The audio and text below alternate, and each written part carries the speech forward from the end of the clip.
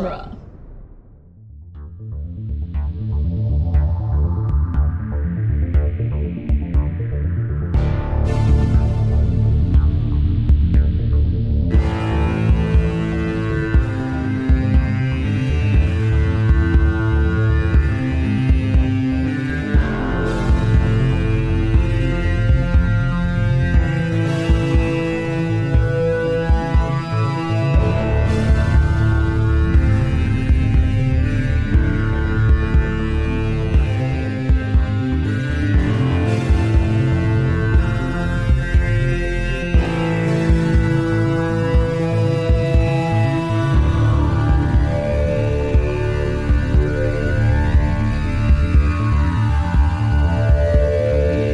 Welcome back to Spider-Man Minute, the daily podcast we analyze and celebrate the movie Spider-Man one right side up kissing minute at a time. I'm Scott Corelli. I'm Zach Luna. I'm Chris LaSalle. And I'm David Stoker of Star Trek Minute. Wonderful. Welcome, guys. Welcome. Thank you for being here, Star Trek folk. Hello. Hello. Thanks for having us. Absolutely. Absolutely. You're our last guests. Oh, wow. This is it. Yeah, we've arrived. yeah. We've got 1 week after this, and it's just going to be me and Zach next week. So, you're closing out our guest couch. Awesome. Thanks for squeezing us in. Yeah, absolutely. Today we are talking about minute 114, which begins with MJ saying that I'm just me and that's okay. And ends with MJ repeating, "There's so much to tell." Yeah. Okay. Yeah. So we just had John on from Alien Minute for earlier this week, and we kind of started this conversation with him. We're going to continue it with you guys. Okay. We don't want people to believe that we aren't aware that this dialogue isn't the best. Right. And we know that it's not, and it is what it is. And we talked about it. We criticized it with John yesterday, and tried to figure out how to fix this. I think that. So first of all, last minute ended with MJ saying, let's see, there's only one man who was ever there for me, who was always been there for me, who makes me believe that I'm more than I ever thought I was, that I'm just me, and that's okay, is how we transition into this. And I just, who makes me believe that I'm more than I ever was. Okay, that's one thought. Fine. Mm-hmm. That I'm just me and it's okay. No, those are contradictory. Yeah. Those are opposite thoughts. You can't think both of those things. Oh man, that is what a weird transition. And that's like in the script. It's not like they cut something out there. Right. And spliced two thoughts together. No, those are just the words as written on the page, exactly like that. And I can't make heads or tails of how these two things are connected. Right. It's almost like there were two ideas of how can we, what are all the ways I could list out the way that Peter makes me special? And we got to throw them all in there as evidence, even if they don't quite make sense. He makes me feel special. And also he makes me feel like it's just okay to just be me. But special has become flowered up into this more than I've ever thought I could be type of phrase. Right. Yeah. Right. More than I ever thought I was, but I'm also just me. And that's okay. And that's okay. Again, I do want to reiterate, which we talked a little bit about last week, the idea that I want to give as many props as I can to Kristen Dunst, because I think she's selling it, even as the actual words can be contradictory. Is she selling it? I think she's selling the idea behind it, even if the circumstances are strange. This type of confession is strange in this moment. We would expect her to, more be hinting at this or giving subtext or saying some sort of pithy phrase that tells Peter she cares without being this explicit about it. What I just notice in this transition into today's minute is that in that whole big word salad of one man, only one who's ever been there for me, it makes me feel like more than I ever could have felt like it, and I'm just being, that's okay. I like at least that she can see the goal at the end of this line, which is to start to land the emotion, and I think this is where the scene starts to work as much as it can work. Is this... she's completely selling the emotion of the moment, even if I never believe the words that are coming out of her mouth. There it is. Yeah, that's the way I would like to parse and praise this moment. Yeah, that was. I think that's a good way to say it, because that's when I watched the minute the first time through, I'm like, oh dear. Yeah.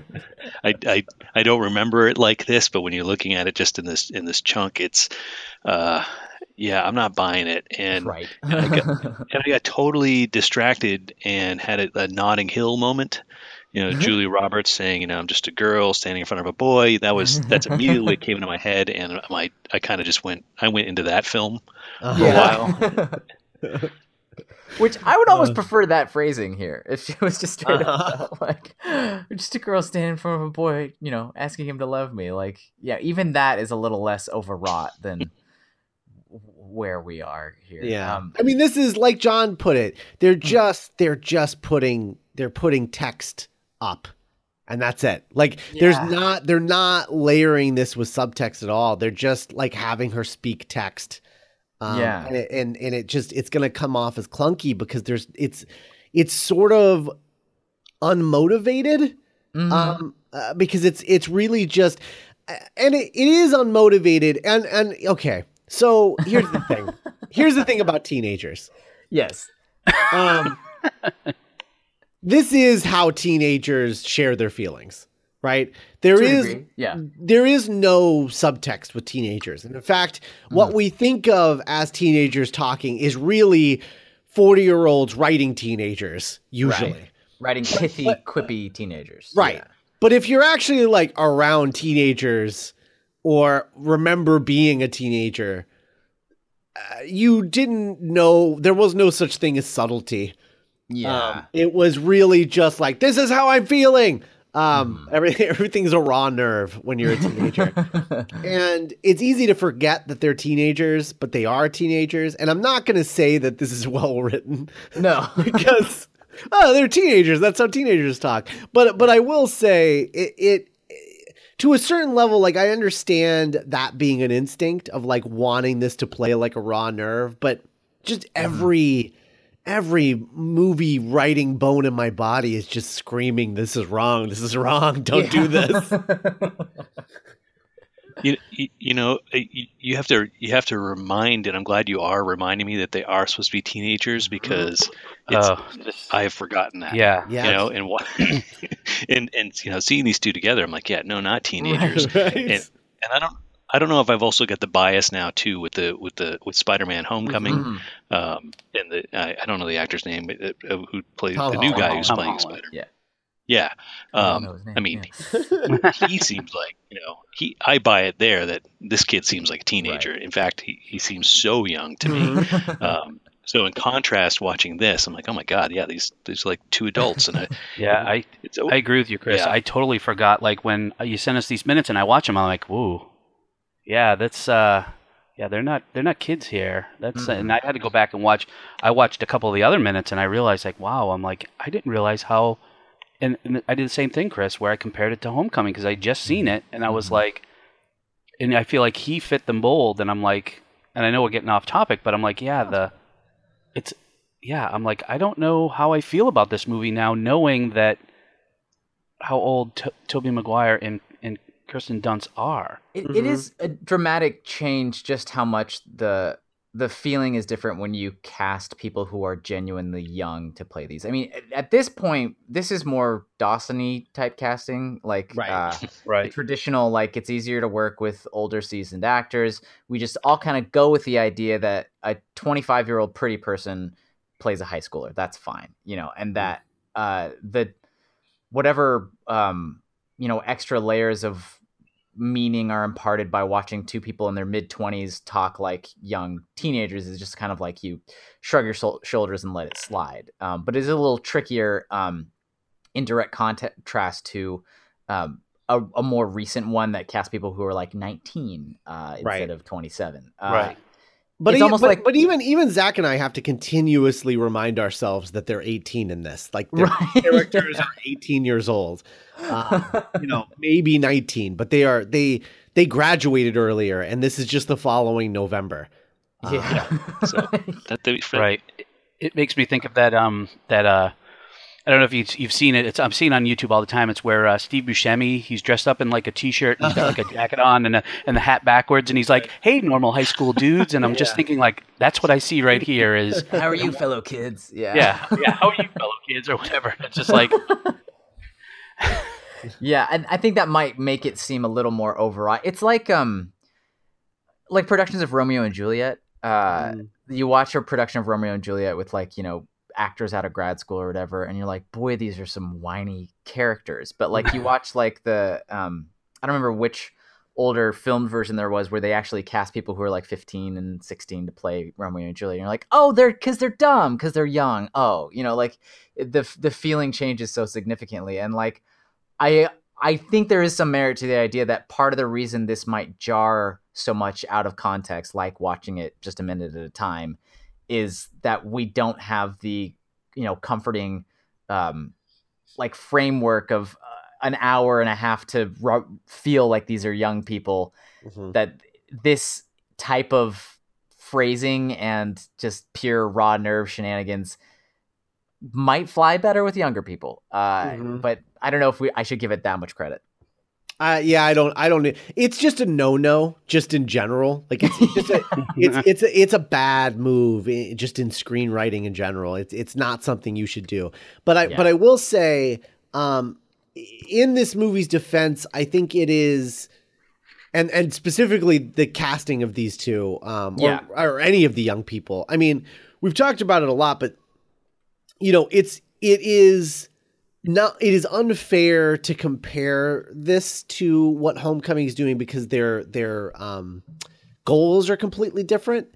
Right. Where like this is, Raimi was trying to recreate the Lee Ditko Ramita era with these movies, and in those, Peter, while technically is a kid,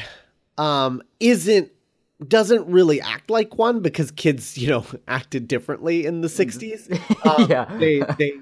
They dated women who worked at the Daily Bugle. The newspaper. Because for some reason, kids in high school were more adults than, or men in high school were more adults than women who were working at a newspaper. The 60s. But yeah, I mean, it just has it's. I think they're trying to recreate that sort of tone of the Peter who was young but sort of like ageless, weirdly, just like ageless young guy. And I think that was sort of the vibe that they were trying to recreate with these movies. And I think that's what they're kind of going for, which is why they get him out of high school as fast as possible, because it's not really what they're interested in here. As opposed to like the Homecoming stuff where they're just going to be like kind of reveling in high school for like 3 movies. John Hughesy superhero movies. Right. Yeah. So this Peter Parker seems much more tortured and yes, feeling the weight of being Spider-Man, whereas in the new one it's more just for fun and being Tony Stark's pal. Yeah, right. He's our Peter in this universe. I think partly because this sort of contained Raimi universe only has the one superhero. Really, is more of a young guy trying to make it in the city type of focus, and less. He's very much we've drawn this line before, but I don't know if we've ever really drawn a direct line to this comparison. But he really is sort of, if you take the Lee Spider-Man, the way that Stan Lee writes Spider-Man in the 60s and early 70s, and you combine that with the Christopher Reeve Superman, I think that's what they're going for here. Yeah. And I think for the most part, I believe they succeed. Entirely. But I really love this movie. But yeah, but yeah, this dialogue sucks. This dialogue sucks, and it's one of the few times where the like age discrepancy seems really apparent in the idea that they're not 18. Yeah. Well, this dialogue sucks. But even Richard Donner Superman has "Can he read my mind?" Right. I mean, is that the poem? Yeah. I mean, come on. They're not all winners. So. Yeah. I mean, I guess I'm more interested in this scene, less about the. I think we made enough excuses for the dialogue and enough flogging on it. I guess I'm more interested in like the emotional work the actors are doing here. Yeah. I think that's more what I get drawn in by and more what I like. And I like her sort of cresting out of that long, build up from yesterday into just let's have some time to be a little soap opera-y and let's, share our feelings and share them as honestly as we can. And, like they've got real tears in their eyes. Like the way Toby's eyes flicker when she says, "I love you." Like, oh, see, that's not a flicker. That's a complete face drop. Okay. Yeah. Like that's what I was laughing at was because she says, "I love you." And his face drops like, what? Like, I was not expecting that. Yeah. Like just whoa, what? Yeah, that's a better way to phrase it. Sure. It's so great. It's like what I like about it. It's not just that it's funny. It's funny because it is it lands on him like it's the first time anyone's ever said that, and of course that's how it would feel to the character. Of course, but it's really hard to do as the person acting out that scene. Like. What I don't know which take this is. We've already been filming this whole movie with the script in our brain, knowing we're going to get to this moment. Like he's well aware of the fact that she's going to say it on like several levels. He knows, but you have to put that out of your brain and let this land on you and catch you off guard. And that's the moment you're hoping to catch on camera. Right. You have to trick your brain into not knowing how the scene is going to end because your character doesn't how to think their thoughts. And I think Toby is always thinking Peter Parker's thoughts in this movie. And that is just such a pure human version of the wait, what? Wait, yeah. What?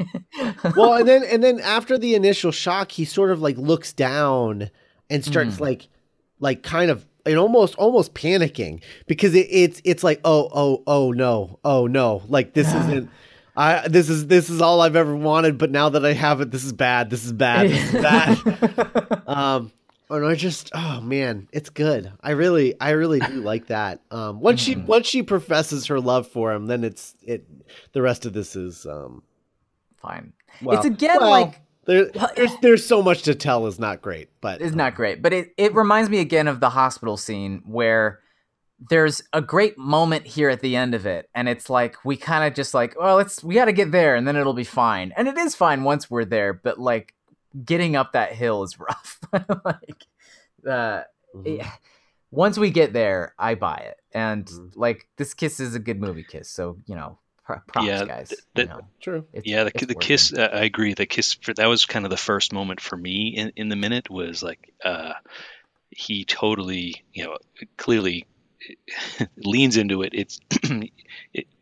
It's what he wanted, and coming out of it, he even looks just like this is everything I dreamed.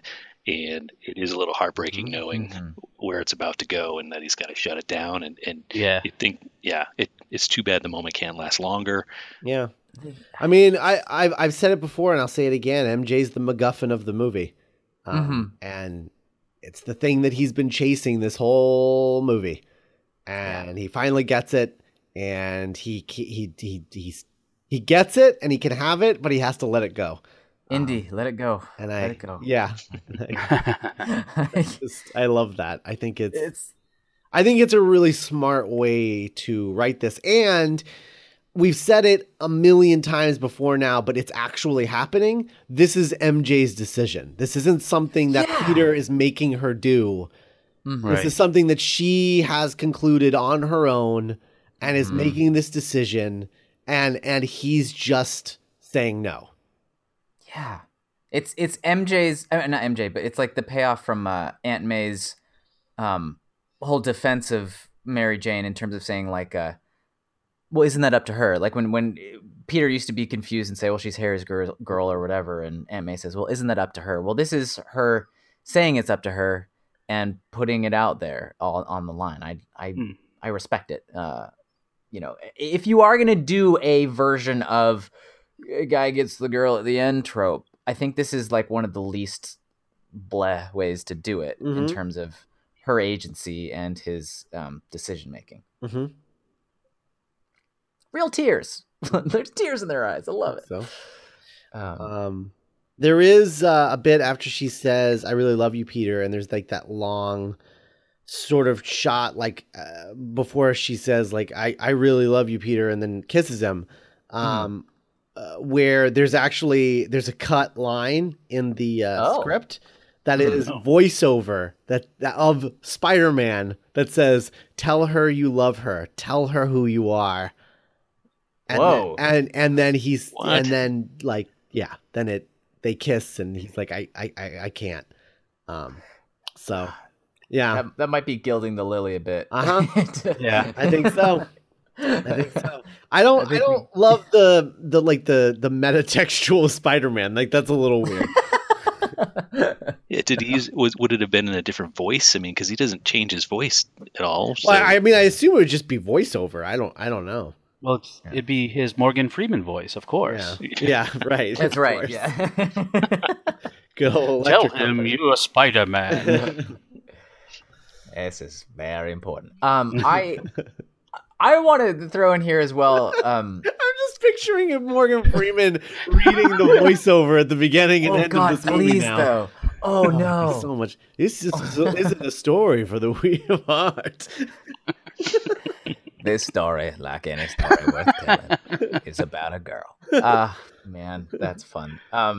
Props to them too in terms of, I mean, this is just such a silly thing, but it's the thing I think about all the time in scenes in movies where you have to like be romantic, whether it's a kissing scene or like a love scene or like a marriage scene or any of that sort of stuff. How they're the most awkward thing in the world to do, and I'm always impressed when they make them look not awkward, because like at this point in this movie, like they cast these people because they have great chemistry, and that's like its own electric thing about how people respond to each other on screen, but it doesn't mean people like genuinely want to hook up with each other or whatever. It just means you work well together. And at this point in a movie, they probably feel like a sister or your like work friend that you've been around for months and that you've like soldiered through difficult things with, and it's like kiss now. Guys. That's assuming a lot about the schedule, the shooting schedule of this movie. Oh sure, yeah, maybe they didn't. Yeah, like maybe this was second week or something. Entirely possible. But at any rate, there's no time that it's not awkward, and the longer you go before doing the kissing scene, sometimes the more awkward it becomes. And just a thing that I don't know if it's worth sharing, but the thing that helps for me, like because I've had to do a couple kissing scenes for films and short films, and they're always weird in your brain. But I had an actress I was working with who told me this was her like go-to thing about it, because I think actresses are asked more often to like create flirty chemistry with people that doesn't actually exist. And her thing was like, you can't really fake liking someone. It doesn't really work on screen because the camera can kind of read your thoughts. But you obviously can't like make yourself fall in love with somebody. So what works is to substitute a different emotion that reads similarly on camera. So what she said is if she likes to focus on admiration, because obviously you can't make yourself like romantically care about this person you have to fake kiss while there's like lights and the camera body in front of your face, but you can focus on what they should be proud of in themselves and what you wish you had or could do. So if you're like looking at that person being like, I really admire their persistence, or like that charity work they were telling me that they do, or like I really like how driven they are or whatever. Like if you stare at somebody and focus all your positive admiration on them, it's on a similar visual wavelength to cherishing them romantically. It's why those like those memes that say like, get you a guy who looks at you the way everyone looks at Meryl Streep, like, or get you a person who looks at you the way Lin-Manuel Miranda looks at everyone. Like those memes of people like who are like peers at red carpets or whatever, just looking at each other with this adoration. It's like the reason those pictures work is because your admiration reads similarly to like romance in a camera. So you can use that instead. So I don't know, that was like a little behind the scenes acting thing I thought was worth throwing. I like that. So good job, Toby and Kirsten. You're selling it.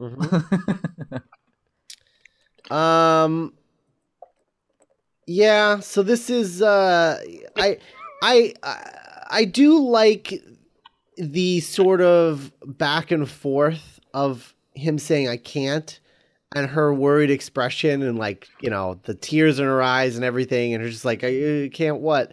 Yeah. And then him saying like, I can't tell you everything because there's so much to tell. And she's like, oh yeah, there's so much to tell. Like I like that emotional whiplash. Because he's gonna pull the rug out from under her again tomorrow. And it's come on, Peter. There's gotta be a better way to word this, pal. Like also he's like answering his own brain where he says, I can't. And then tell you everything is how he follows it up. Like you're almost there already. You're just making it worse by like pushing it off further. Just the fact that she has to ask. You can't what? Yeah. Right. It's already sad. She's in for more of a world of hurt now because she had to actually ask it because her head's probably already going somewhere else, and she doesn't really know what's coming. And, Yeah. Peter, I've got this romantic rim light on my hair. Like, we're ready. This is it. Time. One of the things I did like about the I can't was, the first time you hear Peter in the scene is he's talking to himself, right? He's all I ever wanted to do was tell her how much I loved her, and then he says out loud, I can't. And I thought that was a nice touch because he's talking to her, but he's also answering himself in a way. Yeah. It's a fun. And I thought that was was. And it's better. It's better than the voiceover of Spider-Man literally telling him what to do, and then him saying I can't. Yeah. It's better. I mean, thankfully, it's voiceover, so regardless of what's in the script, you could do that 18 different ways in voiceover and not pick a final version until you're about to print the movie. But the way that they do it and that the final version is much better because it's still the sort of call and response between the voiceover and Peter, but it doesn't feel like it doesn't feel as direct as it does in the script, right. I guess. Which I like better. Totally. Absolutely. So unless anyone else has any notes for this particular minute, I'll ask you guys. We'll ask you about this movie in particular, like seeing it for the first time and everything tomorrow. But I'm curious about, obviously the Electric Company already came up. So was that the first time that you guys ever ran into Spider-Man as a character, or had you been reading comics before that, or what? So where did Spider-Man come into your life for the first time? Yeah. Chris and I actually were talking about this yesterday. We were recording some episodes of Star Trek Minute, and he had asked me, he's like, what do you remember of Spider-Man? And the first thing that pops in my head is the song. Spider-Man, Spider-Man. And he was like, oh. He's like, really? And I was like, oh, why? And Chris, you responded with? Yeah, mine was the Electric Company. That's my first Spider-Man memory for sure. And there's so much detail that I have not lost. Actually, after we talked about it, I went onto YouTube to like see some clips, and I'm like, oh my God, my memory was so vivid for how he would throw his web throw his web at bad guys and would be animated, but then they'd immediately cut to someone under the net, and I'm like, oh my god! And even the song, the intro song, nobody knows who you are. All that was just it was all right there, and it was exactly as I remembered it. And for me, guys, I like Spider-Man. I'm more of a Batman guy. That's my go-to hero. So Spider-Man is not up and number one for me. But between Electric Company and this film, these are like my two touchstones for Spider-Man. Oh wow! So this was kind of a reintroduction for me, and I know the story. I always know the story of his his origin and everything, but this is how I was really reintroduced to him. That's still that's definitely a big jump from like they adapted Electric Company into this. Whoa, weird. He's not even teaching anyone how to read. No, I know. He's teaching us how to feel. Awesome. So like between those early memories with the Electric Company, like you didn't read comics before then or things like that about Spider-Man? It was just I did. So I got into comics. I don't know how old I was, Chris.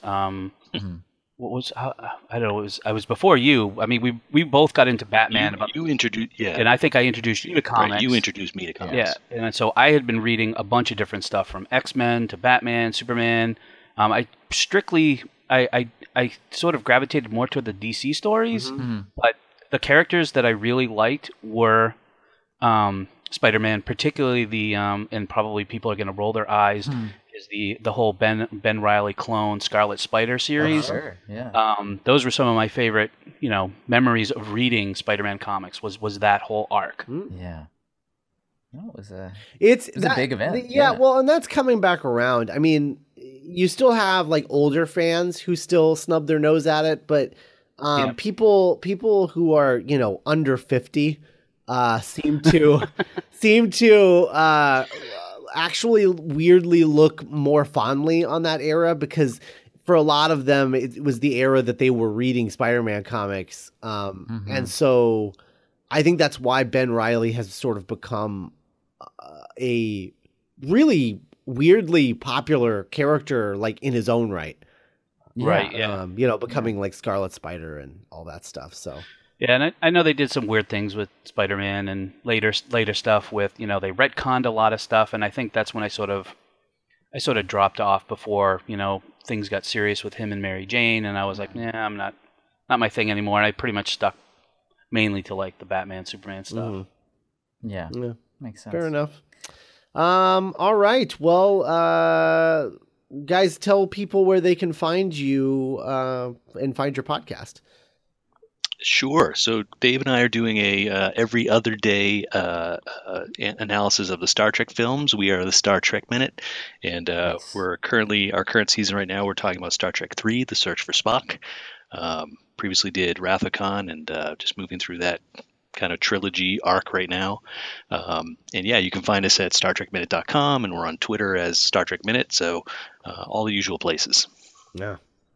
Awesome. It's great. If you like Star Trek, I highly recommend, especially if you like Star Trek, but you're nervous because Star Trek nerds are a particular bunch. We'll call them particular. But Chris and Dave are self-professed bad Trekkies, so they make everyone feel welcome. And it's exactly. We learn every episode. We learn something new. So it's Oh, we do. Yes. Yeah. That's wonderful. Absolutely. So it's like I don't know. It's like the first like Star Trek thing that I've ever listened to that just kind of feels like a big hug. Which isn't normal with Star Trek. Like usually Star Trek stuff, it feels a little, I don't know, dry, I guess. Like, especially the way like some fans treat it. They treat it a little more clinical and a little more dry, and you guys don't. And that's what I love about your show. So, thanks a lot. Thanks, so Scott. if you guys like Star Trek, make sure that you check out Star Trek Minute. Awesome. Yeah. And we will be back tomorrow with Minute 115. Bye, everybody. Bye. Bye.